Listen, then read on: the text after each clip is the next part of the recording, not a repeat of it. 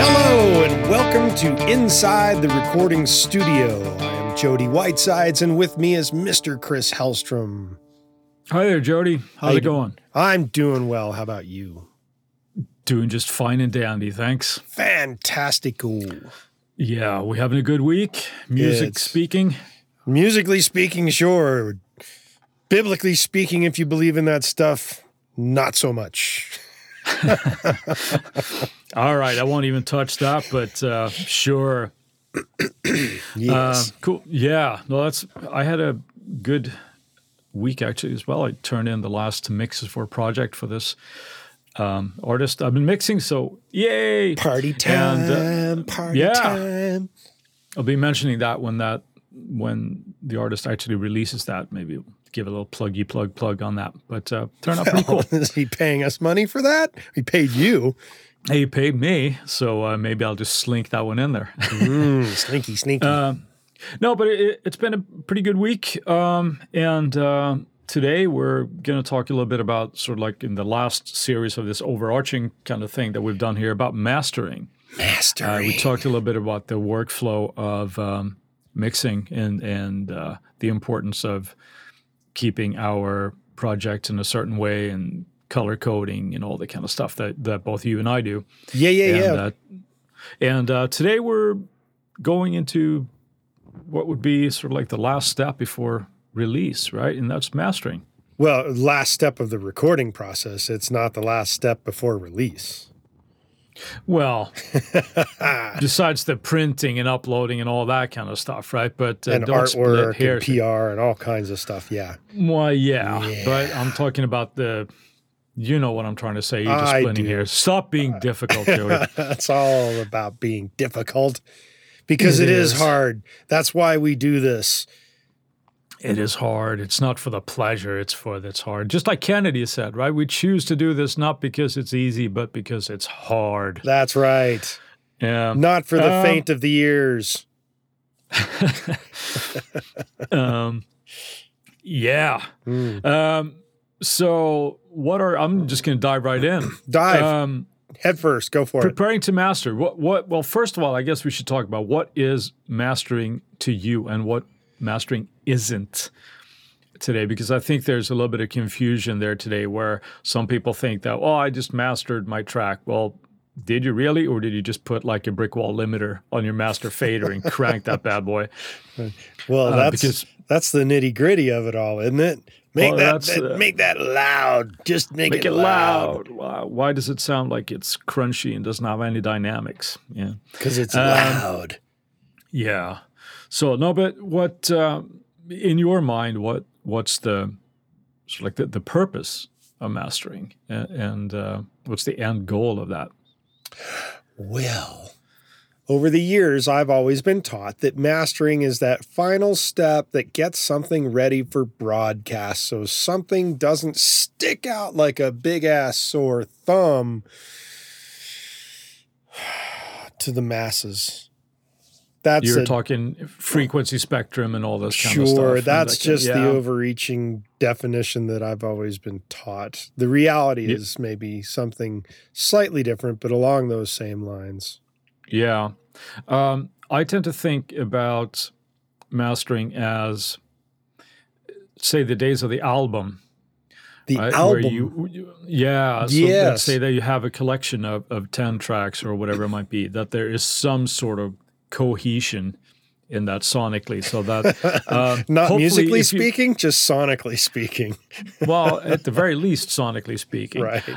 If you have a collection of tracks that are, in a general ballpark of each other, you want them to sound like they belong. So you want to have a certain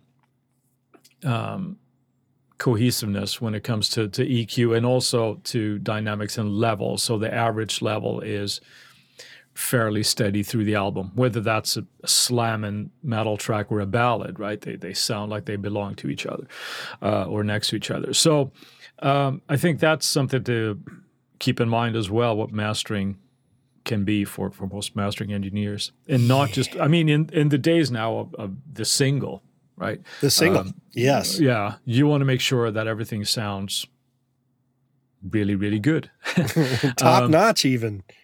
Ideally, quality. yes. Right.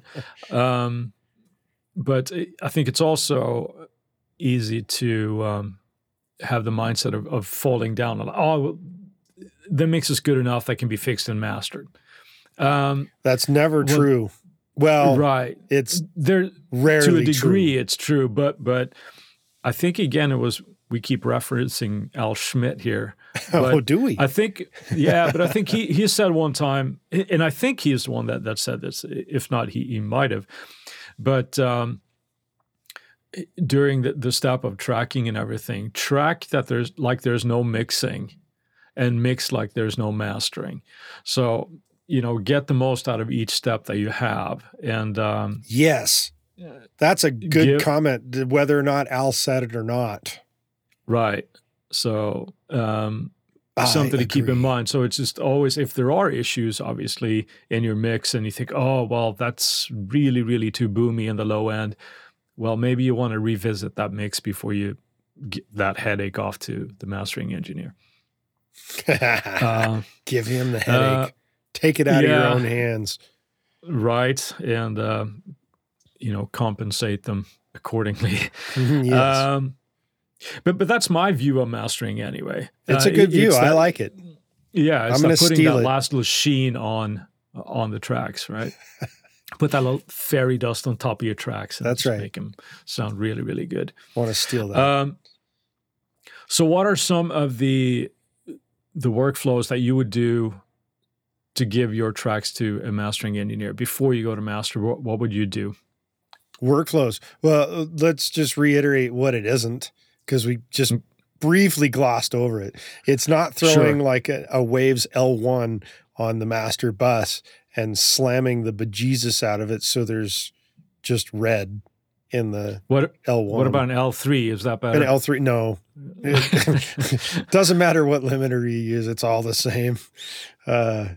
That could be technically a master. Will it go out to mass broadcasts? It probably would get rejected. Who knows?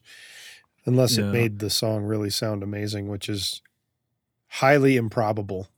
Right. Not impossible, but highly improbable. Yeah. I say, keep in mind, I guess, that just don't sell your music short. If it could sound much better than just slamming something. I mean, there are albums that have been during these loudness wars, they're just completely overcooked.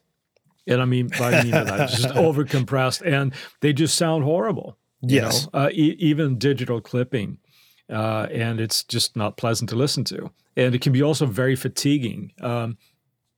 One album that I kind of have to bring up by name was when Metallica released Death Magnetic. There's literally no dynamic range in that record. None, zero. So and if you look at it in your DAW, and it basically just looks like a strip of audio like this. With no so valleys. It becomes the first downside is that it just doesn't sound very good. And the second Wasn't that the album where like it sounded better on the video game Guitar Hero than it did on the actual release? Yes. Yeah, it had more dynamic range. Yeah. Right. So, I mean, sure, if you want to push boundaries and go see how far this can go, fill your boots, right? But know that your music is probably going to be pretty fatiguing and not that pleasant to listen to. You know who I find that to be? And it's kind of sad because his songs are really amazing, is Ed Sheeran. Yeah. It's really difficult to listen to Divide because I can hear the distortion. And just in the overall volume level. And it's like, ugh. Yeah, that is unfortunate.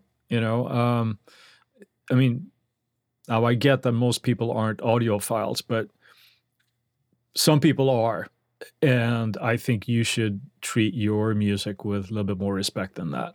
If you put in all the time to kind of write it and do this kind of stuff, don't skimp on the last process. Oh, but that's the best process to skimp on. Come on. Skimp. Yeah. No, I mean, I understand how some people get really I'm not implying that Ed Sheeran's mastering guy like skimped anywhere or any of that nature. It's just it's overcooked. It's loud. You can Right. hear the distortion in the audio, and that's just unfortunate. And that's not the kind of audio that requires distortion because it's not metal. It's pop songs, Right. and it's Yeah, it very, should very have loud. a dynamic range and all this kind. Yeah, I think there were other bands that were doing similar stuff. I mean, I think we're talking the mid 2000s type of thing Well, at but this Ed point. Sheeran's last album, Divide, just came out, what, a year or two ago. And that's Yeah. the Loud Wars are supposed to be over at this point because Right. the streaming services have started putting feet down saying, hey, this is what we're going to set our apps to. Sure, the users can turn that off, but if they don't, everything goes out at this volume, regardless of whether it was low or high of that, it's coming down or being raised up. So, yeah. Yeah. Yeah, because that was the idea, right? Initially, that you want it to be louder and stick out. Yep. But That was the that's not the idea. case anymore. So Not now, anymore. not only are you being turned down, but you're also sounding worse. So Yes. if you're overcooking that, So that's a huge sidestep from the concept of workflow. Let's go back to workflow now. yeah, we nerded out and got up on our high horse here a little bit. That's right. Mine's really high. But workflow, yeah. So sometimes I think mastering engineers, and probably because of the reasons that we just talked about, would say that no processing on your master bus. Yeah. I would say, I would somewhat agree to that, except for this caveat. If you're doing some processing, let's say that you have tape emulation or console emulation or anything like that, just to provide that glue to your mix, as long as you're not overcooking it and it's a part of the sound, I would say definitely leave it on there. Just don't have any, limiting plugins on there, and just to raise up the level, give the mastering engineer some headroom to work with. Yes. I would say at least 6 dBs of headroom. Yeah. I guess it depends on the mastering guy. Yeah. You'd have to talk to your mastering guy and say, okay, well, how would you prefer I deliver these? Do you Hence want the reason for communication. So part of your workflow going from your mix to the mastering man is communication. What does your mastering guy want? Yeah. Listen to what the man says, as Paul McCartney used to say. Wise words again, right? Whatever happened to that guy? Did he ever do anything? I don't know. Yeah, I heard he worked with Kanye for a minute. kind of made him famous. Right. Yeah. I mean, Kanye made Paul famous, not the other way around. Right. No, I gotcha. Yeah. If you don't know Jody like I do, that's a joke. Okay.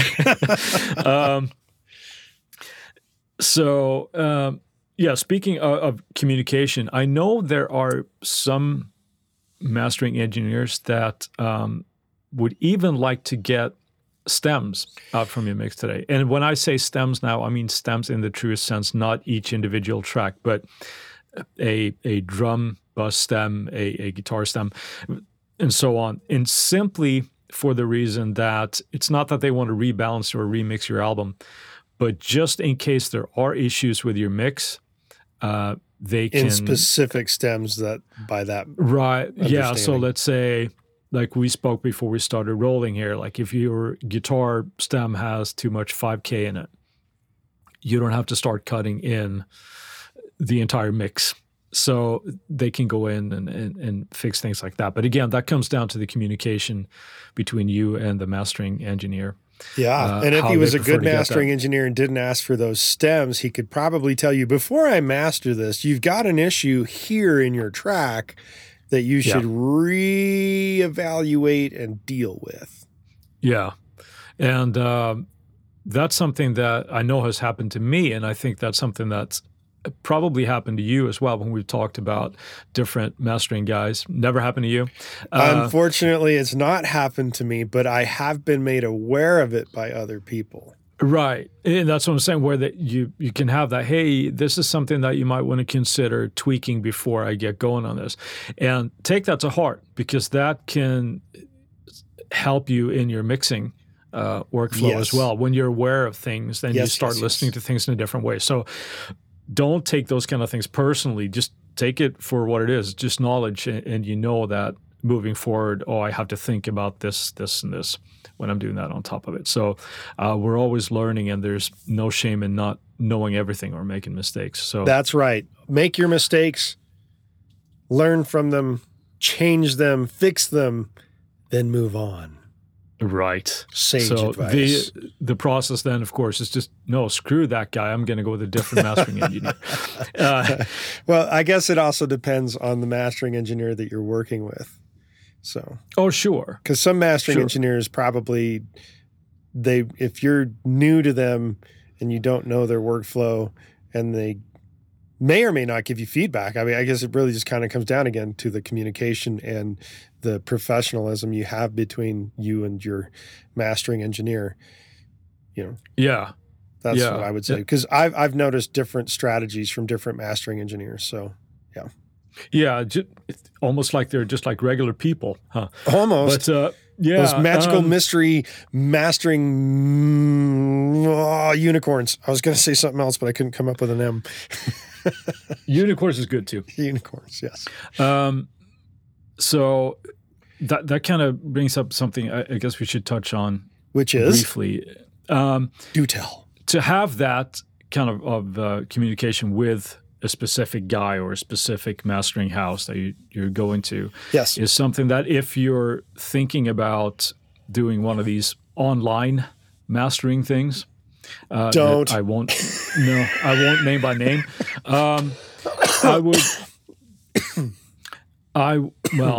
It's up to each individual to do what they do, but that's something that you more than likely you're not going to get. I mean, I had somebody I know who was going to master a track, and they sent it off to one of these services, and I think they had the track back within 15 minutes. Oof. So you're telling me that somebody got the track, listened to it, decided what was needed, and then performed that, bounced it, and sent it back to him within 15 minutes. Highly unlikely. Not likely. That sounds like somebody's got an algorithm and they're just like, here, let's run it through, insert mastering plugin here, right? And send it right back. Yeah, definitely. If you're okay with that, go for it. But didn't you do? Okay, I got to bring this up. Didn't you do a test with one of these online guys and kept sending them the same track over and over again with the mastering already done on it, and they kept mastering it and mastering it and mastering it? Or was that somebody else? It was not me, but I told you about it. It was a. I don't remember the person's name, but it was on a Swedish music production. Those podcast. Funky Swedes. Yeah, but they wanted to try it for one of those cases where, they essentially sent the same track with different things, and it just kept adding the same processing. So, user beware. Yes, user beware. Also beware of whether the person's actually a mastering engineer or has some concept of how to master if you're going to go with a mastering person. Because I have had tracks where I've sent it to multiple guys to master the same song. Yeah. And some knew what they were doing, some didn't. And some were cool to talk to and some weren't. So, yeah. I mean, just like with if you're hiring a mix engineer or anything, or if you're a producer and you're hiring an artist, you get relationships with these people. Yep. And the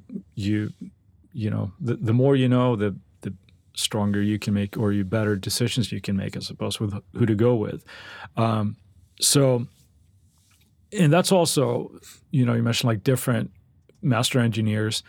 It doesn't necessarily mean that every master engineer is going to treat your track the same way. No, it's just as artistic a process as anything else. So they're going to treat it with their know-how, and whether or not that know-how matches up with what you're looking for, that's part of the communication thing. Yeah. So, we went off in a little bit of a different direction there, but I would say overall, it's always a good idea to let somebody else listen to and master your track, and hopefully they have experience with it. Concur. It can be very helpful. Have at least a fresh set of ears and an objective set of ears, that they're not listening to it, especially if you're the ones that are doing the mixing. You're hyper aware of all the little nuances in the track, and sometimes we get lost in that. Right. So in terms of the workflow of going to a mastering thing, the first thing I'm going to do is I'm going to determine, what does this mastering guy, what is there a specialty that they really excel at? Because if there's a specialty, then and my track needs that specialty in terms of that genre, I will go to that person. Some mastering guys are not necessarily a specialist in a particular genre, just like some mixing engineers are specialists in certain genres and some are not. So it also depends on, getting that relationship going with that mastering person. That's a big thing. Especially if you're going to do a lot of work with them. Right. And again, with the communication, just as you would have maybe like a reference mix as you're mixing, convey to the mastering engineer, like, this is what we're kind of hearing our music as, and we're thinking of something like this. Is that a feasible request? Is that, are we in the ballpark here? Or, what would you suggest? Is that something that you feel comfortable doing, or blah, blah, blah, all those kind of things that you go through. So ask questions before, but don't expect miracles, right? If you have a, let's say, subpar mix, it's probably not going to come back sounding like something Mutt Lange did. So true. So that begs the question of, should you do your master yourself, or should you go to somebody who's got the experience? Yeah. And if you have the budget, definitely go with somebody else. I don't think that's for sure. I don't think that's ever a question. bad idea. Yeah. If you don't have the budget for that, well, then that's something that you have to weigh, but it's probably going to sound like you don't have the budget for that. So yes, I think what was the thing is like, we can tell how much you spent on it, and that's how much you're going to make back on it. Something of that nature.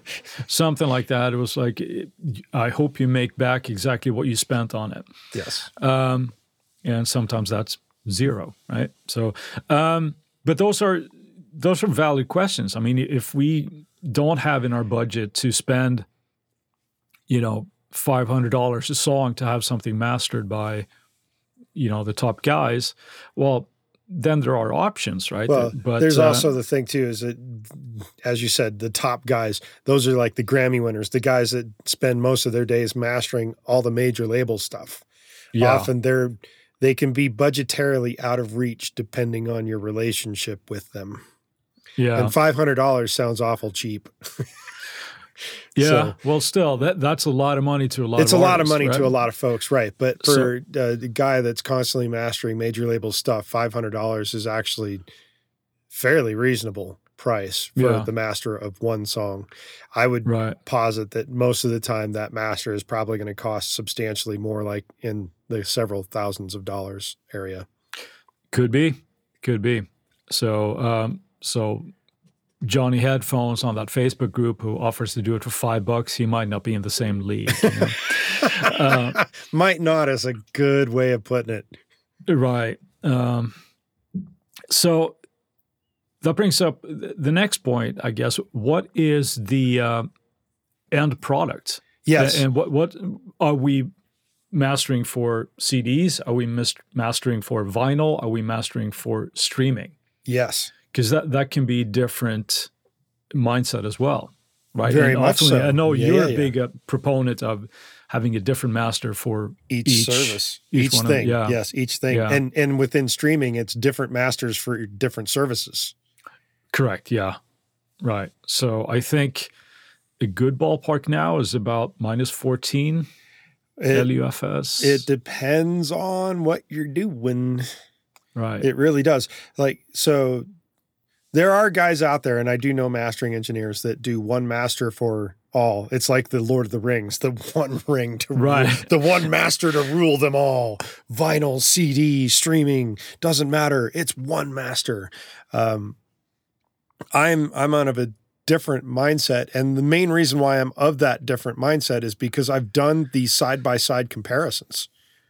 of Yeah. taking a master that was done for one and then setting it to the same relative volume for what the different service or different device is, whether it's a CD, whether it's vinyl, whether it's streaming for Spotify or streaming for Apple, or somebody who follows one of those two volume masters, so to speak.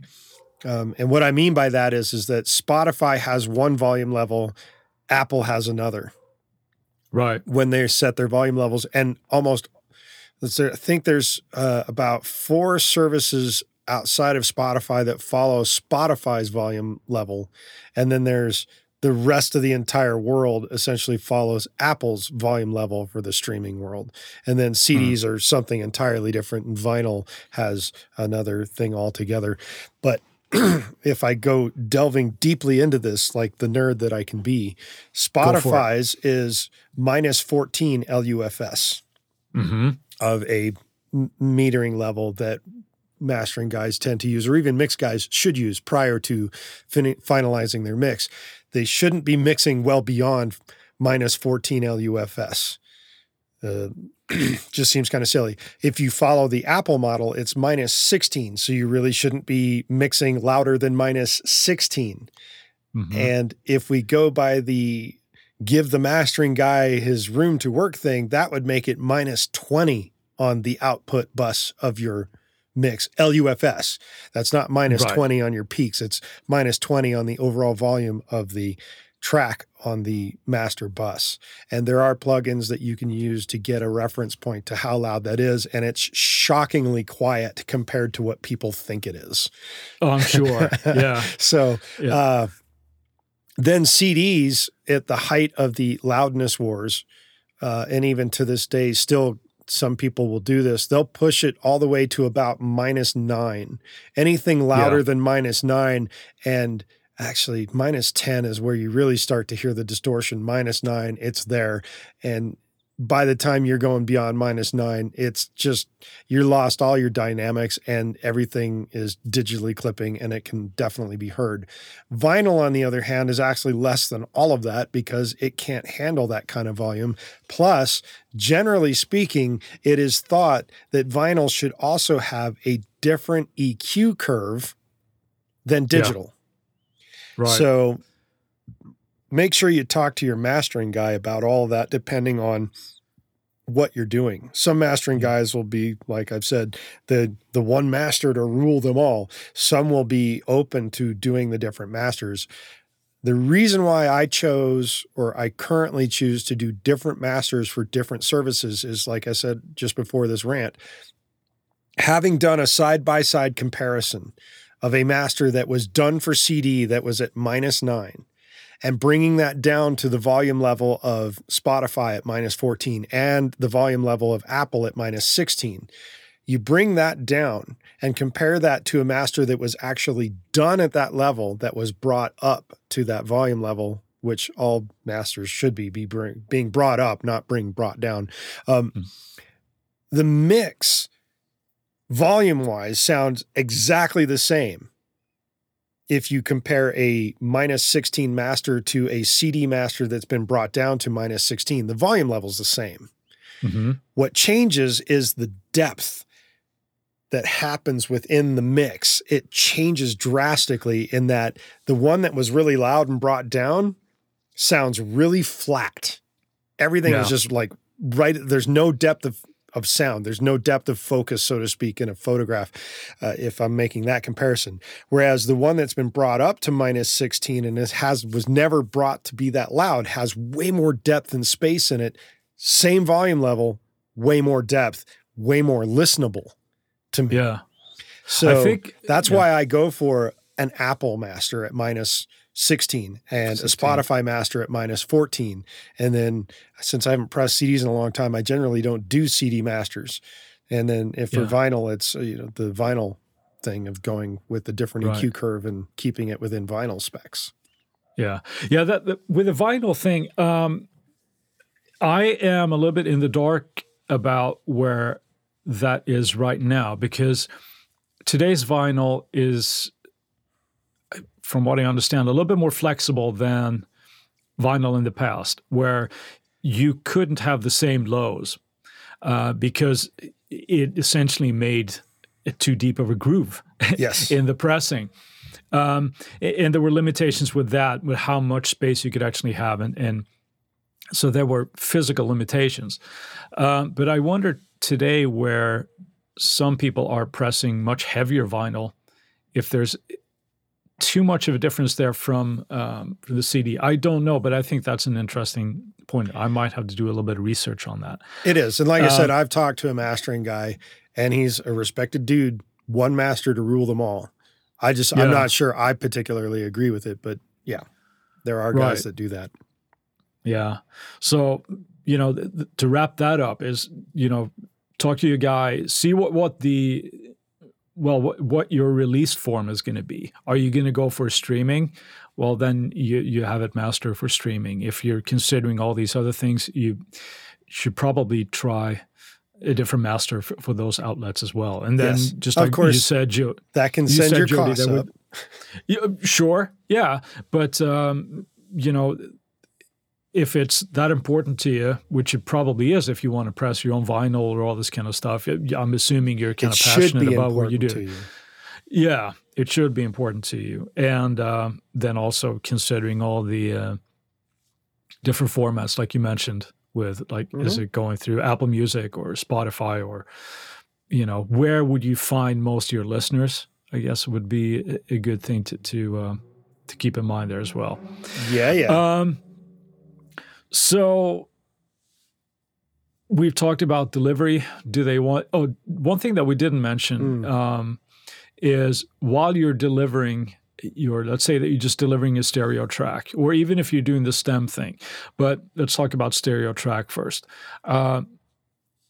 Don't use the highest, or I would say the same sample rate and bit rate that you have in your session. Yes, don't change that. Keep it the same. Yeah, right. Again, give them more to work with and that kind of thing. No sort of, it's going to end up on a CD anyway. It's going to be 1644. Yeah, but the mastering engineer will probably want your full 96K file if that's what you've been working with, or 48, or whatever. Well, if you don't tell them, they're not going to know the difference. But it makes a difference to keep everything at the same sample and bit rate that you recorded at until the final, very end step when you get it back from your mastering dude. Yeah. And they probably have better tools to deal with that conversion anyway. That's right. So, yeah. If you, against all recommendation, decide that you're going to master it yourself, don't just do it on your mix file or your mix template. Oh, yeah. Workflow, if you're going to master stuff that you've mixed, create a new template. Create a new template and go from there. And also, even if it's saying just one track, but now if you're going with that album type of mentality, you're going to want to be able to balance all that kind of stuff in one session, so that everything is going to sound good back to back, and dealing with fades and this kind of stuff as well. And that goes beyond the scope of plugins, because some people will just say, oh, my plugin says that it's this, so I'm just going to stick with it. So no, I've actually had guys that are trying to dabble their toes into the mastering thing, and they're like, well, what should I be listening for or looking to? Because the plugin says this, but then I go back and I listen and it's not sounding the same. And it's like, use your ears. Yeah, just use your ears. That's what they're there for. And on that same note is when you're going with a mastering guy or girl, mastering person. Person, yes, person. Yes. They will more than likely have a much better treated room than you do. Hence the reason for using a professional mastering person. Right. So that's another thing to keep in mind. So you might get something that sounds, wow, this sounds really, really cool in my little bunker here, but it may or may not translate that great to any other listening environment. So that's another benefit, that they have all of that, and that's their job. That's what they do. So, that's what they do. That actually happened to me with as of now, 6-time Grammy-winning mastering engineer. Woohoo! Yay, that person. Yes. I get the master back and I played it in someone else's studio that wasn't treated properly and heard something really off. And he was very gracious to be able to take it back and say he'd try again. But the reality was it had nothing to do with the master. It had nothing to do with the mix. It had everything to do with the room that was poorly treated. And it wasn't to do with the mastering guy, which is why I'm not going to name him by names. Yeah. Because he was an absolute trooper through it. And still we remain friends to this day. And I send him work when I necessarily need to send it over there. Good. So yeah, mastering, don't skimp. If you have the budget, use it.